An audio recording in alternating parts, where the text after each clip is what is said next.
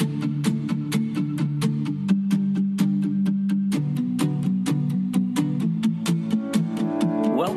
to Cornerstone Bible Fellowship's online sermons.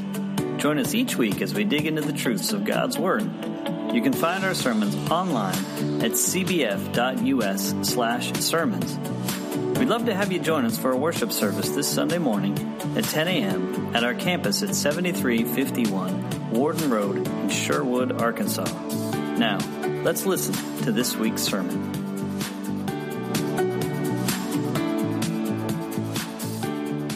And that is, for a lot of folks, a lot of their relationships are pretty shallow. It's easy to kind of drift and go through life where, hey man, what's your name? I don't know. You got one, I'm sure. And we don't want to really do theology, and I'm sure you've got problems, but we'll show up on Sunday, smile, shake hands, and that's good. But that's not good, is it? And so that's going to lead kind of into what we're talking about here on Life Group Sunday. I'm going to share just for a few moments this morning about our life group and a little bit of our philosophy behind it and why we think it's important.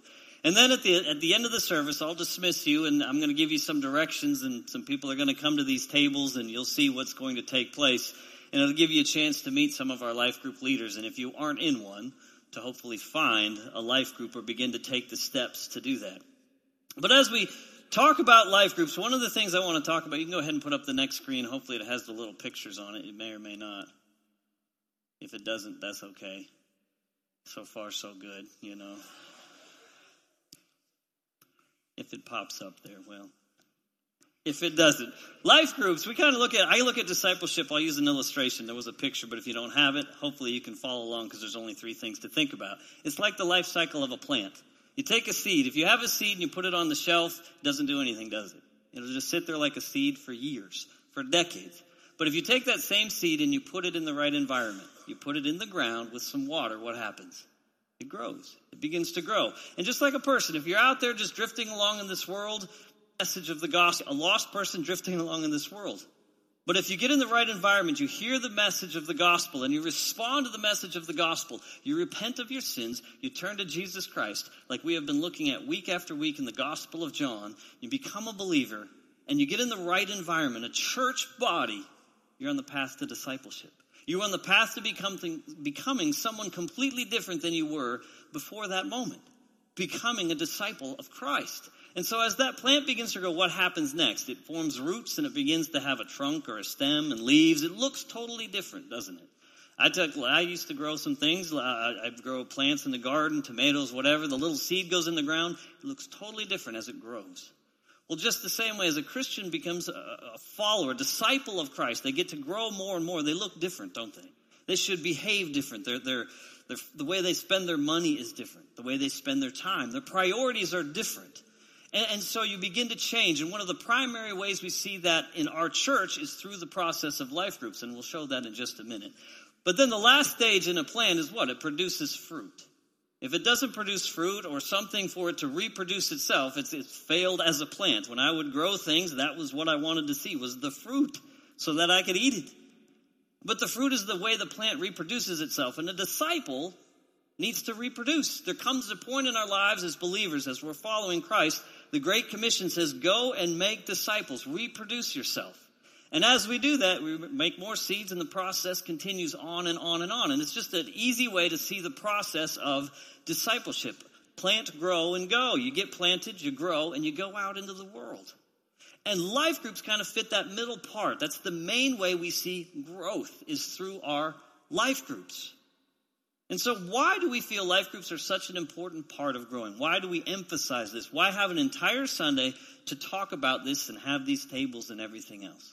Well, I just want to briefly share 3 reasons. There's other things, but 3 reasons that I think kind of encompass a lot of it. The first is because of the attacks of Satan. Because of the attacks of Satan. In 1 Peter chapter 5, verse 8, we read this. Be sober-minded, be watchful. Your adversary, the devil, prowls around like a roaring lion, seeking someone to devour. The devil prowls around like a roaring lion, seeking someone to devour. All of us have watched those wildlife videos where they show, the herd of wildebeests or the zebras and antelopes, and you're like, some poor zebra's going to be dead in a minute. And there they are. There's this herd. And the lions come up, and when we watch the lions as they're going to attack and try and find an animal to eat, they don't ever look for the big, giant, huge wildebeest in the middle of the pack, do they? And say, let's go take out the big guy. No, they always look at the herd, and they find that one that's wandered a little too far away. It's off by itself, separated from the protection of the rest of the herd, and they pounce. And they chase that animal, away from the herd, further off by itself, because it's over. There's no one else around. And I think Peter, as he uses this illustration in his letter that he writes, I think he has that picture in mind. It's in a section of Scripture in 1 Peter chapter 5 where he's talking about the church as the flock. And he says, listen, the devil is prowling around. He's not just sitting there idly going, oh well, these people are now, they're saved or whatever. I leave them alone. He's prowling around seeking someone to devour, to destroy. And as I see that in church, as a pastor who's been a pastor now for well over a decade, the people that I see that get picked off, so to speak, are the ones that are on the periphery.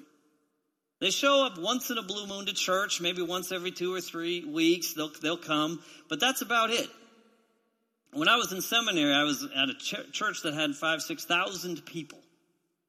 And on Sunday mornings, there were 1,000 people. That was all they ever did. They showed up for the worship service, but they had no other involvement in the church at all.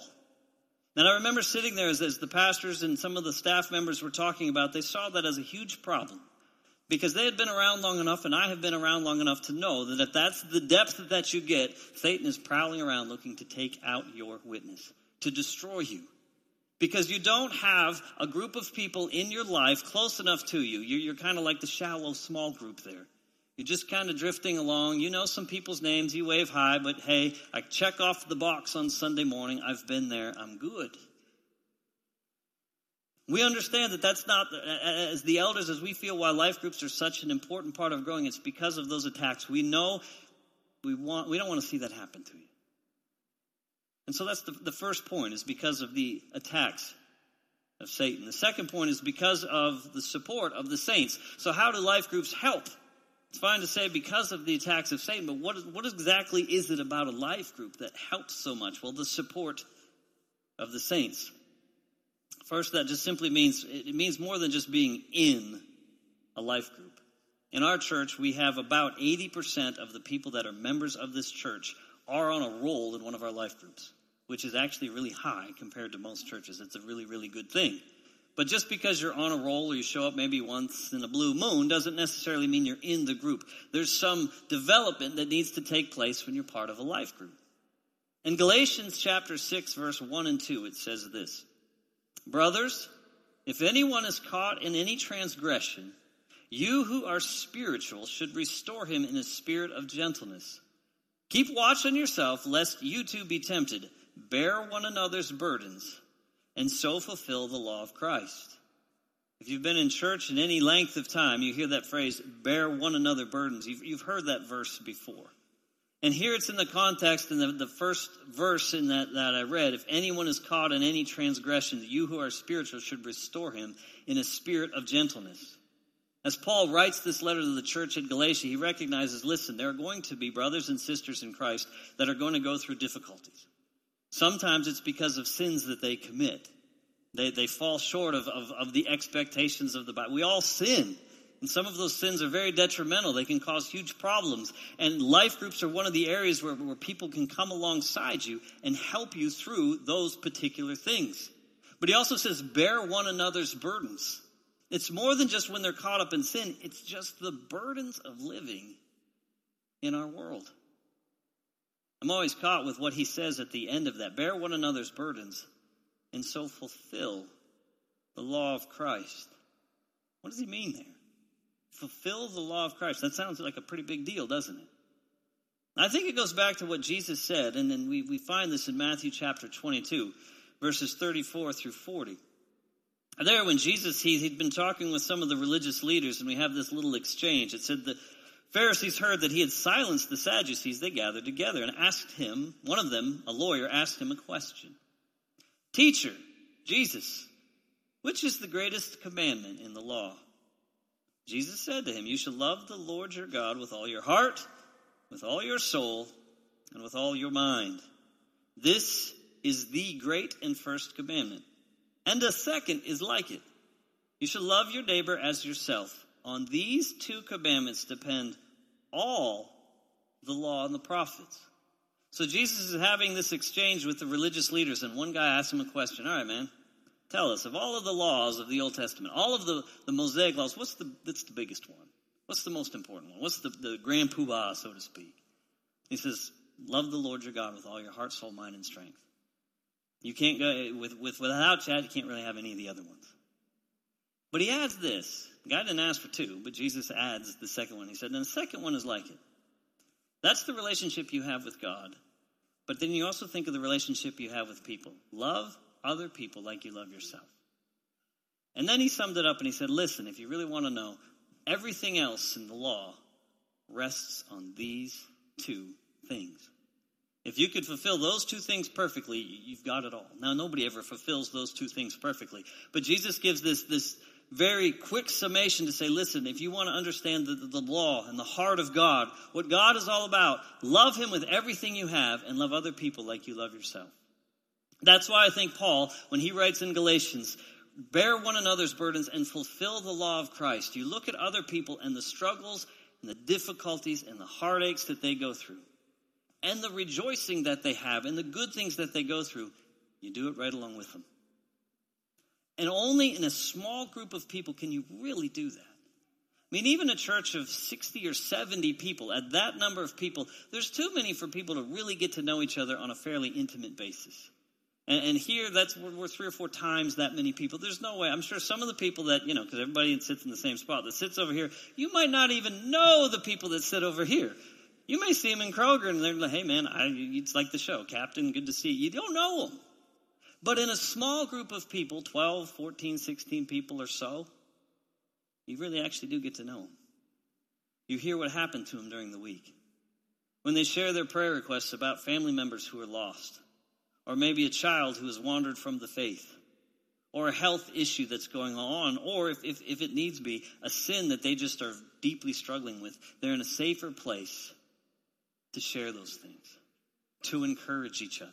When somebody's in the hospital, there's somebody to visit. One of the greatest things I hear of as a pastor, when I hear somebody's in the hospital, and basically they say, listen, it's great if you go visit, but their life group has already been there, checked on them, taken care of food.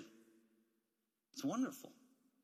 And that happens in those small groups. It's how we support each other. It's such an important part of that growth part of being a disciple. And we teach the Bible in those groups. We learn outreach, which we'll talk about here in just a second. So the first 2 reasons why are life groups such an important part of growing: the attacks of Satan, the support of the saints, and finally, because of the needs of the world. The needs of the world. Hebrews chapter 10, verses 23 through 25 says this: let us hold fast the confession of our hope without wavering, for he who promised is faithful.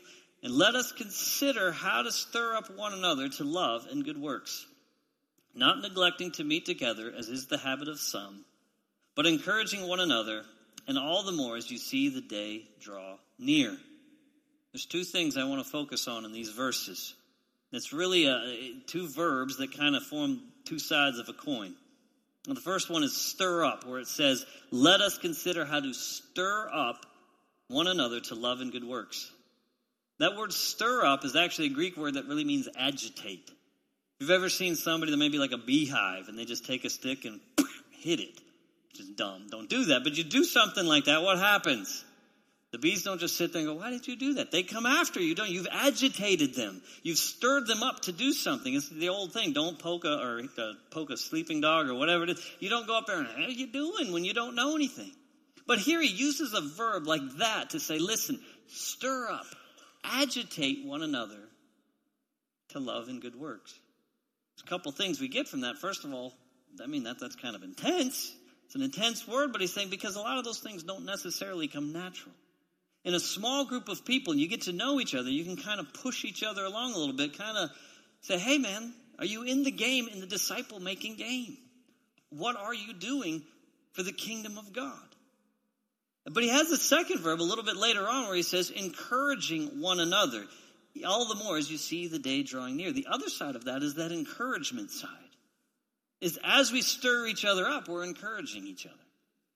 I watched college football a little bit yesterday. I actually, I coached a little bit in the morning and watched the soccer game in the afternoon. And after spending most of the day in 105,000 degree heat, I went home and watched a little bit of football. And during one of the games that I was watching, they had one of those little, side pieces about what it's like to be on the football team.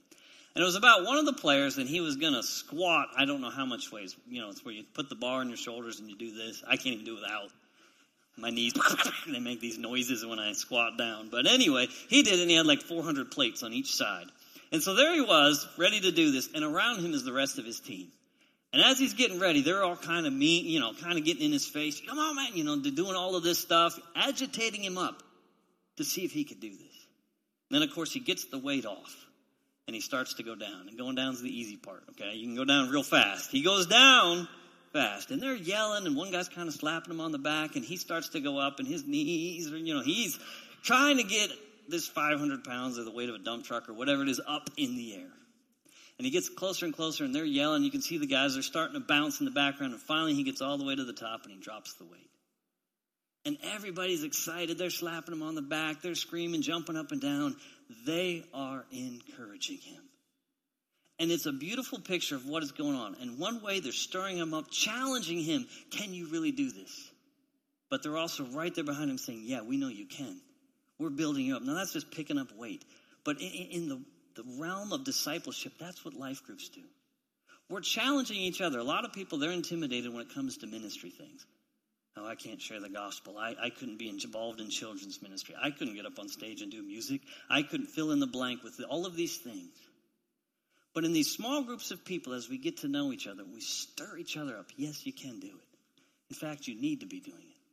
There are all sorts of ministries out there that need more people. We're working on that whole area where the new TV thing is, and the little, that's going to be a missions and ministry and evangelism area where you will have places that will advertise things and brochures of places for you to get involved. And a lot of people are intimidated. But life groups are the place where we come alongside each other and say, you can do this. And encourage each other and build each other up, because there's a world out there that God has called us to evangelize. And so it's because of the attacks of Satan, the support of the saints, the needs of the world. It's a place where we gather together with brothers and sisters in Christ. We learn more about God through Bible study. We share our struggles with each other. We pray with each other. We spend time together. And we reach out to those that need those kind of places. Life groups. Thank you for listening to this week's message from Cornerstone Bible Fellowship. Please join us for our full worship service this coming Sunday at 10 a.m. Also, you may listen to any past sermon by going to cbf.us/sermons and clicking on the link to past sermons.